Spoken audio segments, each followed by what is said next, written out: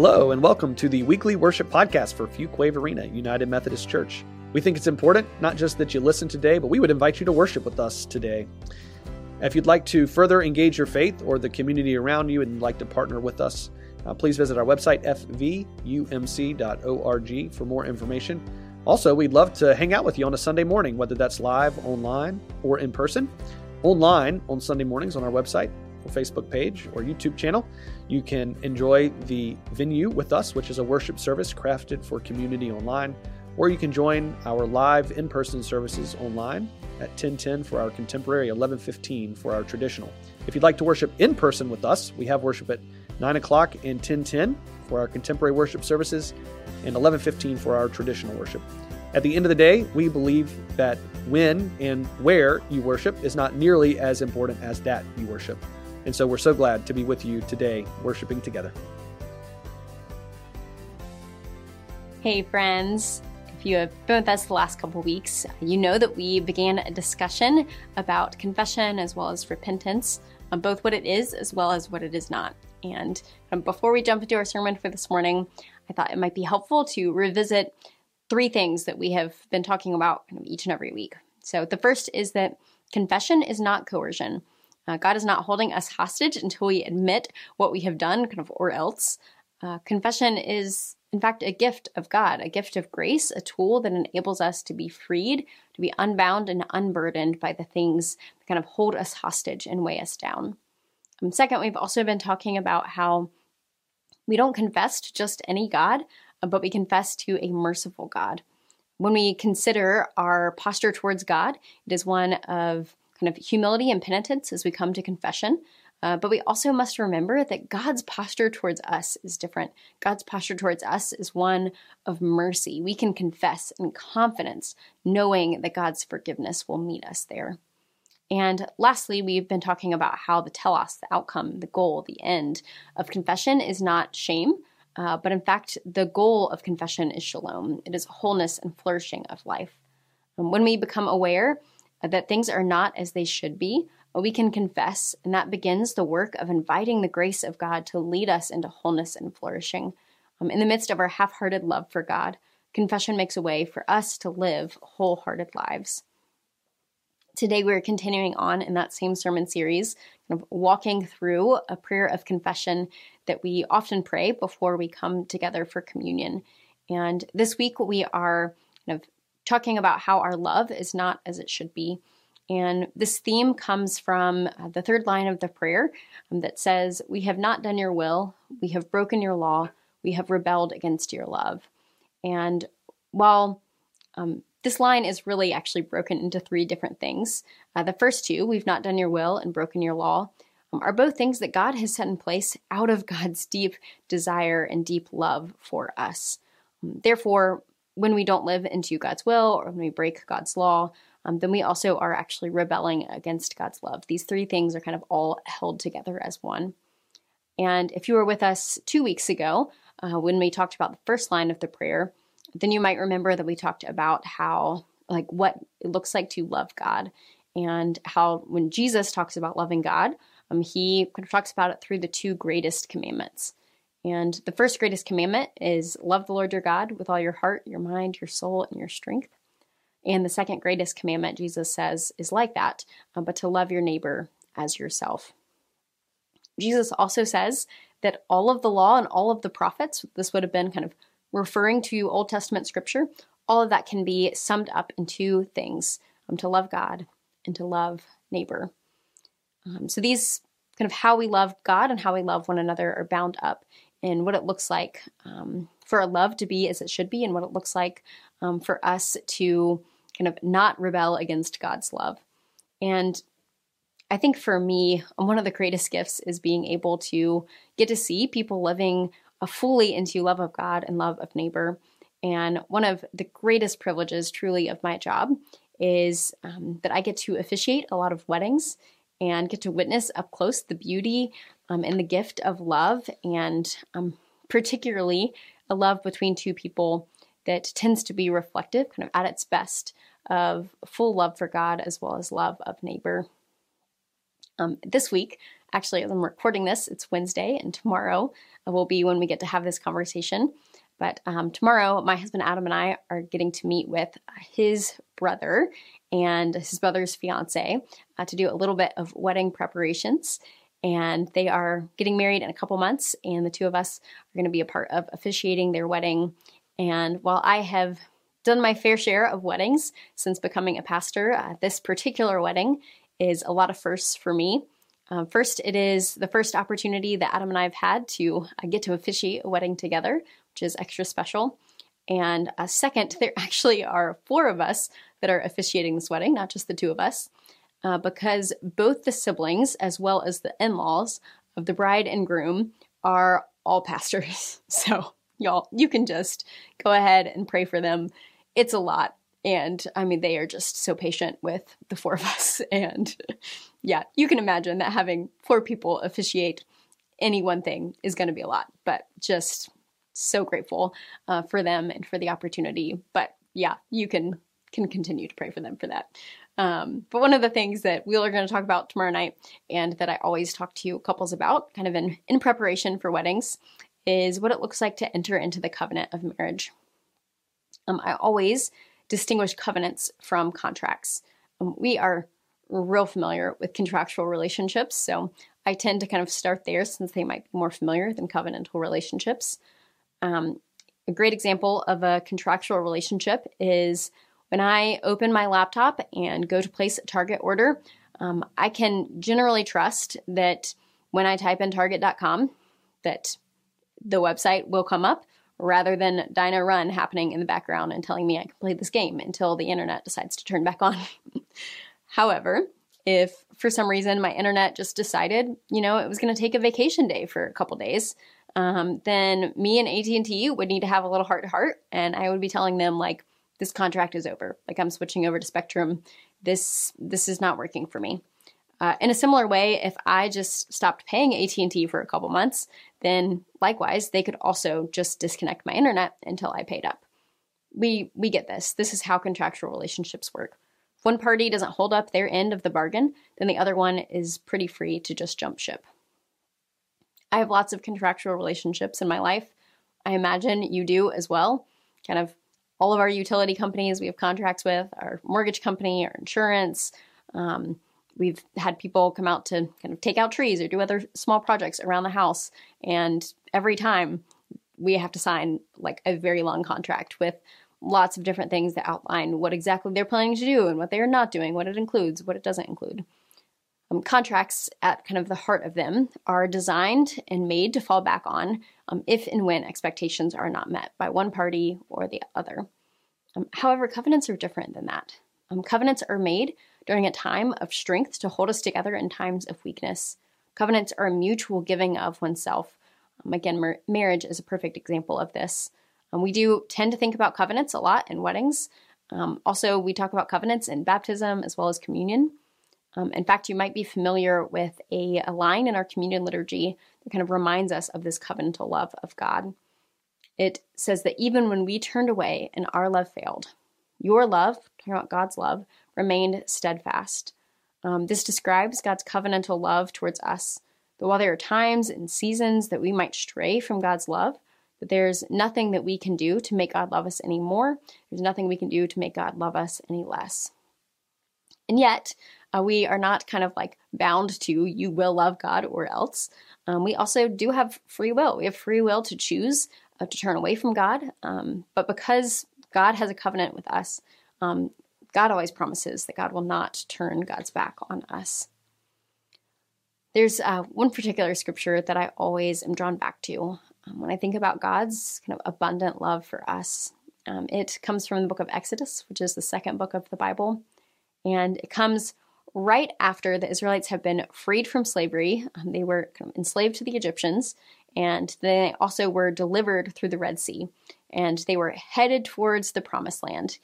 And then they started to get hangry, which is a very familiar thing for me, more than I would like to admit. And yeah, so if you are kind of not familiar with the story, they've been delivered from slavery. They crossed through the Red Sea. It was a miracle. They walked through on dry ground. They had just experienced like miracle after miracle of God delivering them and providing for them. And then at this moment that they get hangry, all bets are off. They start saying to Moses and Aaron, the kind of leaders that have been shepherding them, in Exodus 16:3, they just kind of lay it all out. And they say, if only we had died by the hand of the Lord in the land of Egypt, where they had been enslaved, then we would have sat by the pots of meat and ate our fill of bread. For you brought us out into this wilderness to kill this whole assembly with hunger. Friends, Moses and Aaron, or the Israelites in this moment, are not holding back as they are saying this to Moses and Aaron. Like, it is just, again, a moment of all bets are off. So Moses and Aaron, they go, they confer with God. And then God, again, kind of makes a promise towards God's people. We see in verse 11, it says, then the Lord spoke to Moses and said, I have heard the complaining of the Israelites. Say to them, at twilight you shall eat meat, and in the morning you shall have your fill of bread. Then you shall know that I am the Lord your God. And again, a reminder back towards this covenant. God sends manna, raining down from heaven to feed them each day. Not just in this one moment, in this one time that they are hungry, but every day for the 40 long years that the Israelites are kind of wandering around in the wilderness, manna came every single day. And God told them, gather up this manna, this kind of flaky, breadish-like substance, you might say. And God said, every day I'm going to provide this. And so only gather as much as you need for the day. Don't gather any more, except on the day before the Sabbath. And then you can gather twice so that you're not having to gather on the Sabbath day. And this is kind of their reality for so long. And yet, they still struggled to trust God. Even in the midst of literally having this food raining down from heaven each day, they still struggled to trust that the same God who had delivered them through the Red Sea, the same God that had delivered them from slavery and that had provided manna even the day before, they struggled to trust that God would provide that same manna again tomorrow. So they stored it up. They tried to keep manna for a couple days, even when God said not to. And the manna spoiled. It wasn't even good to hold on to until the next day. But even so, I think I find so much comfort in the midst of this story because I know that I too struggle to have an expansive imagination of God's love for us. And we, like the Israelites, assume that one day the contract might just run dry and that even after God has been faithful day after day and year after year, that today might just be that day when God turns on us and is no longer faithful. I've been thinking about for myself about how my love for God is often not as it should be. I've been thinking about how too often I think of my love for God as kind of a bounded kind of love. A love that, like a contract, is dependent on me holding up my end of the deal, or I might be assuming that God is going to break God's end of the deal. I think too often my imagination for God's love is too small. Sometimes my imagination for God's love is so similar to the Israelites. I know that God has gotten me through miracle after miracle, only to find myself on the other side of the Red Sea telling God, I am hangry. And in the midst of that, assuming that God's contract ran up, and therefore God's gone. God's not going to be faithful to me today in the same way that God was yesterday. This morning, friends, I wonder what our love as it should be might look like. For the Israelites wandering in the wilderness, I think we often see an image of our love as we are struggling, our love as it is not as it should be. But this morning, I want us to also consider what our love as it should be might look like. I think our love as it should be, at its best, at its most flourishing, is actually reflective of God's covenantal love for us. It's a kind of love for God and for one another that has no bounds. Our love as it should be is a kind of love that is not keeping score, but a kind of love that is trustworthy, independent, knowing that the same God that has been there for us yesterday will also be there for us tomorrow. This is a kind of love that is not drawing lines of who is in and who's out, but rather a kind of love that is always seeking to bring more people into the fold. friends, this morning, as we continue to think about love at its best and love as it should be, I want to leave you with one last image. And it might be an image, if you've been around with us for quite a while, it might be familiar to you because we've used this before, but I thought it might be helpful to revisit again this morning. It is kind of an image that we talked about, I think it was last January 22, where we talked about how in Australia, cattle farmers don't spend their days building or kind of tending their fences, but rather they dig massive wells, and they trust that their cattle, rather than having a fence to keep them in, are never going to stray too far from the deep well that sustains them day after day. And I think particularly in church spaces, we often spend a lot of time building fences and arguing over contracts of what fence should go where. But in doing so, I think that we often miss the well that we've been invited to, the kind of well that God invites us into a day after day, no matter our story, no matter our identity, no matter our political ideology. Like, God's covenantal love knows no bounds. I know for me that regularly, when my love is not as it should be, it's because I'm too focused on a fence when I should be focused on digging the well wider and deeper so that all can come and experience the boundless and abundant covenantal love of our God. And this morning, I'm going to give us some time to reflect. I mean, you've heard a little bit of my own processing of kind of what our love as it should be looks like, this covenantal kind of love of God. And I'm going to give us some time to be able to process this. I know this is a little bit out of the norm and that it's a little more interactive than maybe we're used to, but we're going to take the next 2 or 3 minutes to reflect on some questions. And then when we come back together, we'll pray together the prayer of confession that we've been kind of walking through week after week. And if you would like to see these questions, they're going to be up on the screen. I'll walk through them in just a moment. They'll be up on the screen if you were worshiping with us at the venue. If you are kind of listening to this as recap or podcast, and you're only listening to audio, you can go on the website and find the handout that has all these questions, and you're welcome to kind of walk through it that way. But my hope for us this morning is that we can continue kind of processing and thinking about kind of what our love as it should be might look like. So the first question that I want to leave us with as we reflect is, where have I loved with a contractual kind of love rather than a covenantal kind of love? And this can be towards God or towards a neighbor, ways in which we have settled for like a less than kind of love rather than the kind of love that God has for us. And second, the question I'd invite us to reflect on is, what kinds of fences have I put up? Whether it's a fence around who I can or should think I should be friends with, or whether it is a fence that I've put up to keep people out. I invite you to think about what those fences might be and why.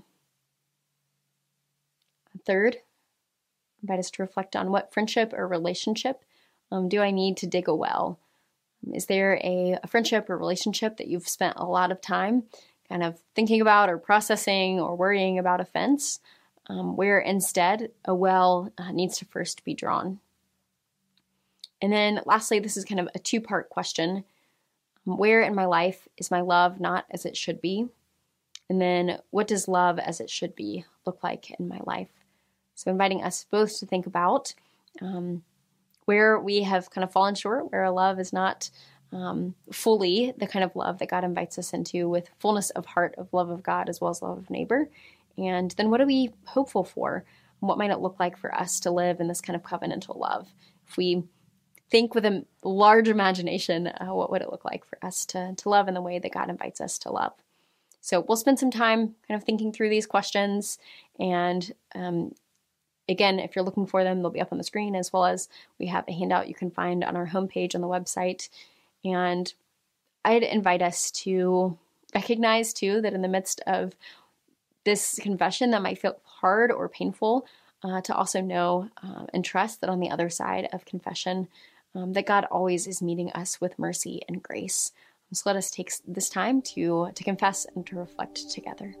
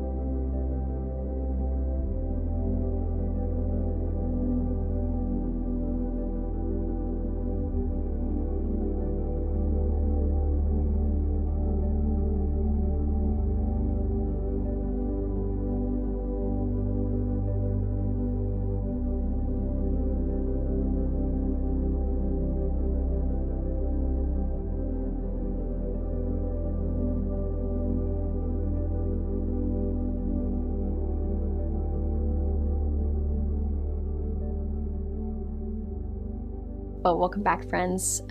Let's pray together this prayer of confession that we have been praying through week after week. Let us pray. Merciful God, we confess that we have not loved you with our whole heart. We have failed to be an obedient church. We have not done your will. We have broken your law. We have rebelled against your love. We have not loved our neighbors. We have not heard the cry of the needy. Forgive us, we pray, and free us for joyful obedience. Through Jesus Christ our Lord. Amen. Again, it's been great to worship together with you today. If you would like to engage your faith with the community around you, we'd love to partner with you in that. You can visit our website, fvumc.org, to find out more information on what that looks like or to reach out to us. I'd like to extend another invitation for you to come and join us online or in person on Sunday mornings live. And while you're on our website, again, if this is a regular place that you find spiritual sustenance, we'd love to partner with you as we serve our community here in the greater Fuquay-Varina area. fvumc.org/give would help you join in with us in all of the wonderful work that happens in and through this family of faith here at Fuquay-Varina United Methodist Church. It's been great to worship together with you, and we look forward to doing it again soon.